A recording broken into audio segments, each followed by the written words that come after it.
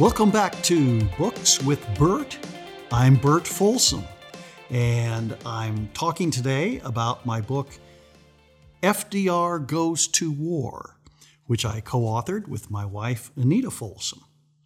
But before we get into today's episode, I want to remind you that if you like my podcasts and you want to learn more wonderful and forgotten stories in American history, don't forget to rate and review my podcast on Spotify, iTunes, or wherever you get podcasts. The episode today is called World War II, FDR, and Textbook Bias. And the book which I'm reviewing today is the sequel to my book, New Deal or Raw Deal. And again, it's entitled FDR Goes to War. We will be looking at World War II. When we look at World War II, it starts for the United States with Pearl Harbor. And what I'd like to do is talk about one of the leading, if not the leading, textbook in American history in the United States. It's entitled The American Pageant. It is co-authored by David Kennedy, professor at Stanford, and Elizabeth Cohen, who holds an endowed chair at Harvard University. One of the reasons I select this textbook to use for the podcast is that it is probably the best-selling textbook in American history. It's used widely in AP classes, that's advanced placement classes in high schools. And it is also written by two authors who are both experts on FDR. Kennedy has written a book, Freedom from Fear, which won the Pulitzer Prize and is the story of the Roosevelt administration during the New Deal years and also World War II. Elizabeth Cohen has also written a book on FDR, and she has been a Pulitzer Prize finalist. So these two authors, Professor Kennedy at Stanford and Professor Cohen at Harvard, are highly esteemed within their profession, and the textbook that they wrote should reflect expertise on FDR. But as we'll see, there's some real problems. Let me start with the Pearl Harbor issue. The edition I'm using for the American Pageant is the 15th edition, one of the more recent editions, but textbooks rarely change from edition to edition, so this is probably accurate for the future edition, which they will be writing. On page 824, they say the following, quote, "Officials in Washington, having cracked the top secret code of the Japanese, knew that Tokyo's decision was for war. No one in high authority in Washington seems to have believed that the Japanese were either strong enough or foolhardy enough to strike Hawaii." End quote. Notice that the textbook gives almost no blame to FDR for the disaster at Pearl Harbor, even though the United States had broken the Japanese secret code and knew an attack was imminent. Kennedy and Cohen, in their textbooks, assure us that, quote, "no one in high authority in Washington seems to have believed that the Japanese had the ability to launch such an attack." This statement is wrong. Many people very high in the Roosevelt administration, especially the U.S. Navy, absolutely believed a surprise attack at Pearl Harbor was a possibility. But FDR disagreed with them, and he removed them from positions of power. A great example of this is the case of Admiral Joe Richardson, who was the commander of the U.S. Pacific Fleet in Pearl Harbor. Unlike Roosevelt, Richardson did not underestimate the Japanese, and he studied them and the dangerous Pearl Harbor location very thoroughly. Richardson pointed out that a simulated aerial attack had been conducted by the Japanese in 1932 to attack Pearl Harbor, and it proved that torpedo planes could cripple any fleet stationed there. Even before Roosevelt ordered the Pacific Fleet to stay at Pearl Harbor indefinitely, Richardson had protested that keeping the fleet there posed a danger to every ship, He tried to monitor the military movements of the Japanese to give the United States time to vacate Pearl Harbor in case of danger. Richardson, after writing many letters more than a year before the attack on Pearl Harbor, was ordered to Washington to meet with the president. At this meeting, Richardson strongly recommended to Roosevelt that he move the Pacific Fleet from Pearl Harbor back to San Francisco immediately. When Roosevelt dismissed any Pearl Harbor concerns, the frustrated Richardson said this, quote, "Mr. President, I feel I must tell you that the senior officers of the Navy do not have the trust and confidence in the civilian leadership of this country that is essential for the successful prosecution of a war in the Pacific." Roosevelt replied, "Joe, you just don't understand that this is an election year, 1940. And there are certain things that can't be done no matter what until the election is over and won." End quote. When the election was over and FDR was safely reelected to his third term, he fired Richardson from command of the Pacific Fleet and installed a lackey, Admiral Kimmel, to take his place. Kimmel agreed with FDR that Pearl Harbor was safe, and the rest is history. We had a dramatic Japanese attack on Pearl Harbor on December 7, 1941. Roosevelt bears much blame for this disastrous attack that killed 2,403 Americans. It sank or damaged 8 battleships, and 188 airplanes were destroyed. The United States took a very long time to recover from this terrible start to the war. Roosevelt's decision to override Admiral Richardson was terrible, but Kennedy and Cohen, in their textbook, The American Pageant, protect Roosevelt and shield the students from learning anything about Roosevelt's error in judgment. What about the Japanese Americans? Many people know they were unfortunately concentrated in relocation camps. We had 110,000 Japanese herded during World War II. Did Roosevelt bear any blame for this? Well, the textbook makes an effort to sort of shield him from blame. Here's what they say. The Washington top command, fearing that they, that is the Japanese, might act as saboteurs for Japan in case of invasion, forcibly herded them together in concentration camps, though about 2/3 of them were American-born citizens. This brutal precaution was both unnecessary and unfair, as the loyalty and combat record of Japanese Americans proved to be admirable. But a wave of post-Pearl Harbor hysteria, backed by long historical swell of anti-Japanese prejudice on the West Coast, temporarily robbed many Americans of their good sense and their sense of justice. The textbook is correct in that the persecution of the Japanese Americans was unfair. But the textbook is misleading in that it lets Roosevelt off the hook for the responsibility of this terrible decision. The Japanese Americans were small in number and therefore easy for Roosevelt to persecute. Notice that in this whole paragraph in the textbook, Kennedy and Cohen give no blame to FDR, and they say he approved of it as a military necessity.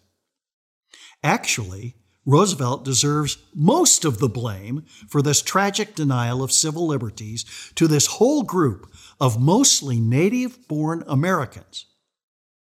Even Roosevelt's Attorney General, Francis Biddle, strongly opposed Roosevelt's strategy of herding the Japanese Americans as a group into relocation camps and denying them their civil liberties. FDR even knew from his own investigations that most Japanese Americans were loyal citizens.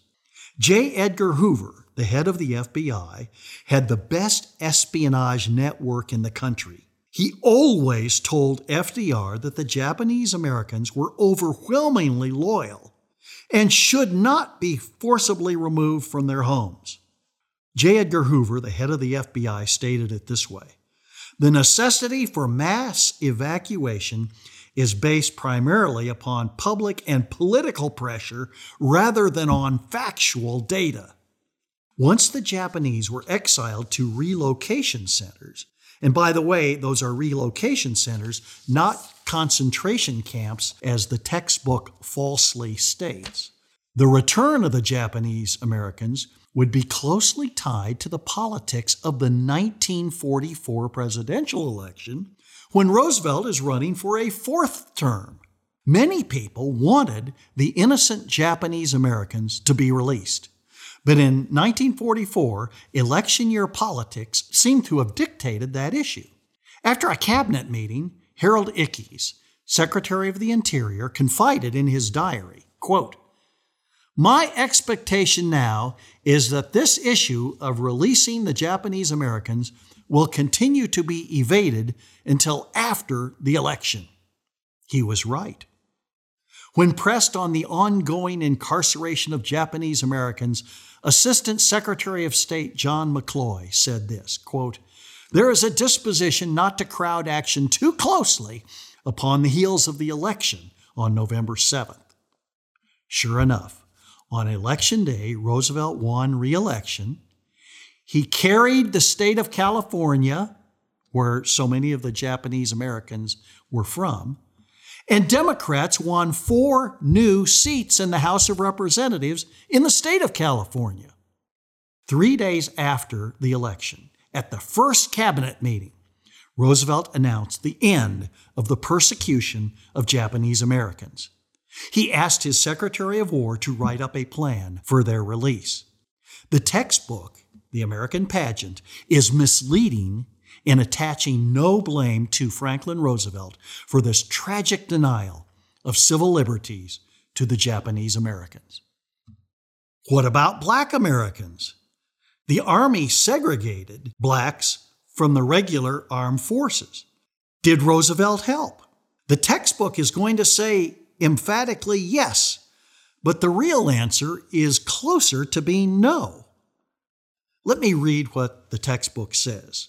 And I quote, "Black leader A. Philip Randolph, head of the Brotherhood of Sleeping Car Porters, threatened a massive Negro March on Washington in 1941 to demand equal opportunities for blacks in war jobs and in the armed forces. Roosevelt's response was to issue an executive order forbidding discrimination in defense industries." End quote. That's what the textbook says, but here is a good lesson for students in how Roosevelt and other politicians operate. Roosevelt held Black Americans in low esteem. He did not openly persecute them, but at his Hyde Park estate in New York, that is his home, he segregated white and black staff members. He also segregated his staff at his polio treatment facility at Warm Springs, Georgia. And his polio facility was for whites only. At the White House, according to historian Bruce Bartlett, quote, "Roosevelt maintained Woodrow Wilson's policy of segregation among the household staff, and he even banned black reporters from White House press conferences." The textbooks, by the way, give no indication of this, either the textbook by Kennedy and Cohen or other mainstream textbooks. Let me make one more point. Also, in Roosevelt's first chance to make an appointment to the Supreme Court, he selected Senator Hugo Black of Alabama, who was a member of the Ku Klux Klan. Black spoke at Klan rallies, marched in their parades, and in his campaign to win a Senate seat, he chose as his campaign manager the Grand Dragon of the Alabama Ku Klux Klan. But even though black people did not personally interest Franklin Roosevelt, they were a large enough voting bloc to attract his attention. He refused to integrate the American military during World War II. But he was nervous about Union leader A. Philip Randolph and the support he might muster for a march for integration on the streets of Washington, D.C. So Roosevelt helped Black Americans by issuing, as the textbook said, an executive order forbidding discrimination in defense industries. Thus, in this case, Black Americans exerted pressure on a reluctant politician to promote the noble goal of equality of opportunity and to improve the right of Black Americans to life, liberty, and the pursuit of happiness. The textbook does mention that executive order. It omits the other part of Roosevelt's racial attitudes. Let's look at what the textbook here, The American Pageant, says about what ended the war. On page 837, Kennedy and Cohen say this, quote, "But in America, the war invigorated the economy and lifted the country out of a decade-long depression. The flood of war dollars, not the relatively modest rivulet of New Deal spending, at last swept the plague of unemployment from the land. War, not enlightened social policy, cured the depression." Well, Kennedy and Cohen are wrong again. Their textbook notion that, quote, "war cured the depression," end quote, is in fact one of the biggest myths in American economic history. Like many damaging myths, there is some truth to it. After all, before the war, the United States had a decade of double-digit unemployment. After the United States entered the war, suddenly Americans had jobs, factories had orders, and the economy was booming. But that so-called recovery is superficial. The quality of American life during the war was very precarious. Overseas, our soldiers risked their lives every day. More than 1 million of the 12 million soldiers sent overseas were either killed or wounded. Those who survived spent their time destroying billions of dollars worth of property and expensive weapons. At home, food was rationed, luxuries removed, taxes high, and work dangerous. Is that really the stuff of a recovery? If it is, then the solution to any nation's economic slump is to declare war, draft millions of soldiers, make expensive weapons, and use them to destroy property and people. FDR himself recognized the war was only a short-term fix, and a very costly one at that. The national debt had skyrocketed fivefold during the war from $49 billion to almost $260 billion. In other words, we borrowed money to make weapons and pay soldiers. How would we pay that money back? And what would happen after the war, when 12 million troops came home and when factories no longer would be making guns, bullets, tanks, and ships? That was the big question when the war ended. Now, after World War I, for example, unemployment had skyrocketed. Would the Great Depression, with veterans in bread lines, return after World War II? Although Roosevelt died before the war ended, he and many others predicted that another depression might return when the soldiers came home and began looking for jobs. The solution, Congress concluded, was not in more government programs. These programs, Roosevelt's programs, although they won votes for Roosevelt, did not produce economic recovery in the 1930s. Why should they work any better after the war? Instead, when the war ended, conservative congressmen, both Republicans and Democrats, united on the Revenue Act of 1945, which slashed income and corporate tax rates. That gave businessmen an incentive to invest in new products. As J.J. Nance, vice president of Zenith Radio, explained, we must create and sustain a desire for goods to steadily increase competition. With tax rates cuts, the incentive for entrepreneurs to invest finally occurred. That not only meant more houses, cars, and radios, but new products like Xerox copy machines, televisions, McDonald's restaurants, and Holiday Inn motels. Employment expanded and the Great Depression did not return. It was a private enterprise recovery. Furthermore, as federal spending was decreased, the United States had new budget surpluses and we began to pay off our national debt from the war. With Roosevelt off the scene, the U.S. economy was recovering. The textbook completely omits that. They claim the recovery is due to massive spending during the war. They miss the recovery that occurred when free enterprise was boosted after the war and tax rates were reduced, and the entrepreneurs at last could produce products that got the U.S. out of the Great Depression. The final point that I want to make today, I want to turn over to my wife, Anita Folsom, who was the co-author of my book, FDR Goes to War. She's very knowledgeable on the situation with the Japanese after the war.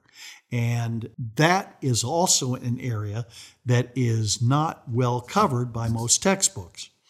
In the case of the textbook, The American Pageant, it's not particularly well covered. You look at another Pulitzer Prize winning author, Eric Foner. He has a textbook called Give Me Liberty. In his textbook, he holds the United States somewhat responsible for dropping the atomic bomb. He says the Japanese fought ferociously while being driven from one Pacific island after another. An American invasion of Japan, some advisors warned Truman, might cost as many as 250,000 American lives. But dropping the atomic bomb was controversial. Some officials had already communicated a willingness to end the war if the Emperor Hirohito could remain on the throne. So in other words, the decision to drop the atomic bomb is sometimes criticized, and in the case of the Kennedy and Cohen textbook, the good things that the United States did for the Japanese are not included in their textbook. I want Anita to cover this area. She knows more about it than I do. I'm happy to discuss today the history of U.S. foreign relations with Japan during and after World War II because so much is misunderstood about that. Criticism of the U.S. at the end of World War II is really unfounded because what really happened? The U.S. actually helped to rebuild a shattered Japan and turn Japan into a democratic ally after the war. How did the U.S. do that? Well, to begin that story, let's go back to the Allied ceremony on board the USS Missouri at the end of World War II. The Allied powers gathered there, representatives from each country that had fought with the United States, sent a representative on the deck of the USS Missouri to be there with General MacArthur, who was commander of Allied forces in the Pacific, with Admiral Nimitz, his colleague, and the Japanese sent a delegation to sign the documents of surrender with these U.S. dignitaries and allies. And what was that like? There were 11 members of the Japanese delegation that arrived for the surrender proceedings. One of the Japan's delegates, Toshikazu Kasa, was in charge of writing the official report for the imperial palace that the emperor would read. So Kasa is recording his impressions so that the emperor can read this. And he described how he just felt tortured with all those eyes on him on the deck of the USS Missouri. U.S. sailors were standing on every nook and cranny up and down the ship so that they could see what was happening. And sailors on neighboring ships had binoculars out and were watching. But Kasi said, "We waited and I tried to preserve the dignity of defeat, but it was difficult and every minute contained ages." The Japanese delegation also suspected and expected tremendous retribution by the U.S. and its allies because the Japanese had attacked the United States at Pearl Harbor. And they also had been tremendously cruel to civilians and military personnel who were captured. In some of the Japanese POW camps, over 50% of the men in prison there had died during the war. And the same numbers were often common in prisoner of war camps for even women and children throughout the Pacific, some in Java and other countries, terrible conditions. And the Japanese had devastated Manila as they departed from that city in the Philippines, killed thousands of civilians, murdered thousands of civilians. So the Japanese delegation is wondering what's going to be done to them by the U.S. And instead, General MacArthur steps to the microphone and says, quote, "We are gathered here, representatives of the major warring powers, to conclude a solemn agreement whereby peace may be restored. MacArthur went on to say it would be inappropriate to discuss ideologies or to meet, quote, in a spirit of distrust, malice, or hatred. MacArthur also hoped that all present would rise to a higher dignity to work toward a world of faith and understanding dedicated to the dignity of man and the fulfillment of freedom, tolerance, and justice. As the Japanese delegation listened to these words, and as Toshikazu Keisa listened to these words, he was deeply moved. He wrote to the emperor, "MacArthur can impose a humiliating penalty if he so desires, and yet he pleads for freedom, tolerance, and justice. For me, who expected the worst humiliation, this was a complete surprise. The ship's quarterdeck was now transformed into an altar of peace." So now, instead of making a deeper enemy of Japan, the U.S. turns it into an ally and ushers in a new era in Japanese history. More rights for women, a better industrial base, and Japan eventually enters the economic world of producing cars, technology that all of the world wants, with a democratic form of government that they had never had before. Thank you, Anita. And so the United States, in effect, gives aid to Japan after the war. Instead of retribution and hostility, we give aid. We give aid to the countries of Europe as well through the Marshall Plan. And the food we gave to the European countries, including Germany, after World War II, saved, some estimates have it, as millions of Europeans. So the United States becomes a benevolent victor. You rarely see this in world history. Most of the time, the winners exact reparations and money from the losers. This is a rare time in human history. You have the victor, the United States, being benevolent toward those who were defeated. The textbook simply does not get into that information. On this subject of World War II, FDR, and textbook bias, I have two books that I want to recommend. One is Thomas Fleming, and the book is called The New Dealer's War. It's an excellent book.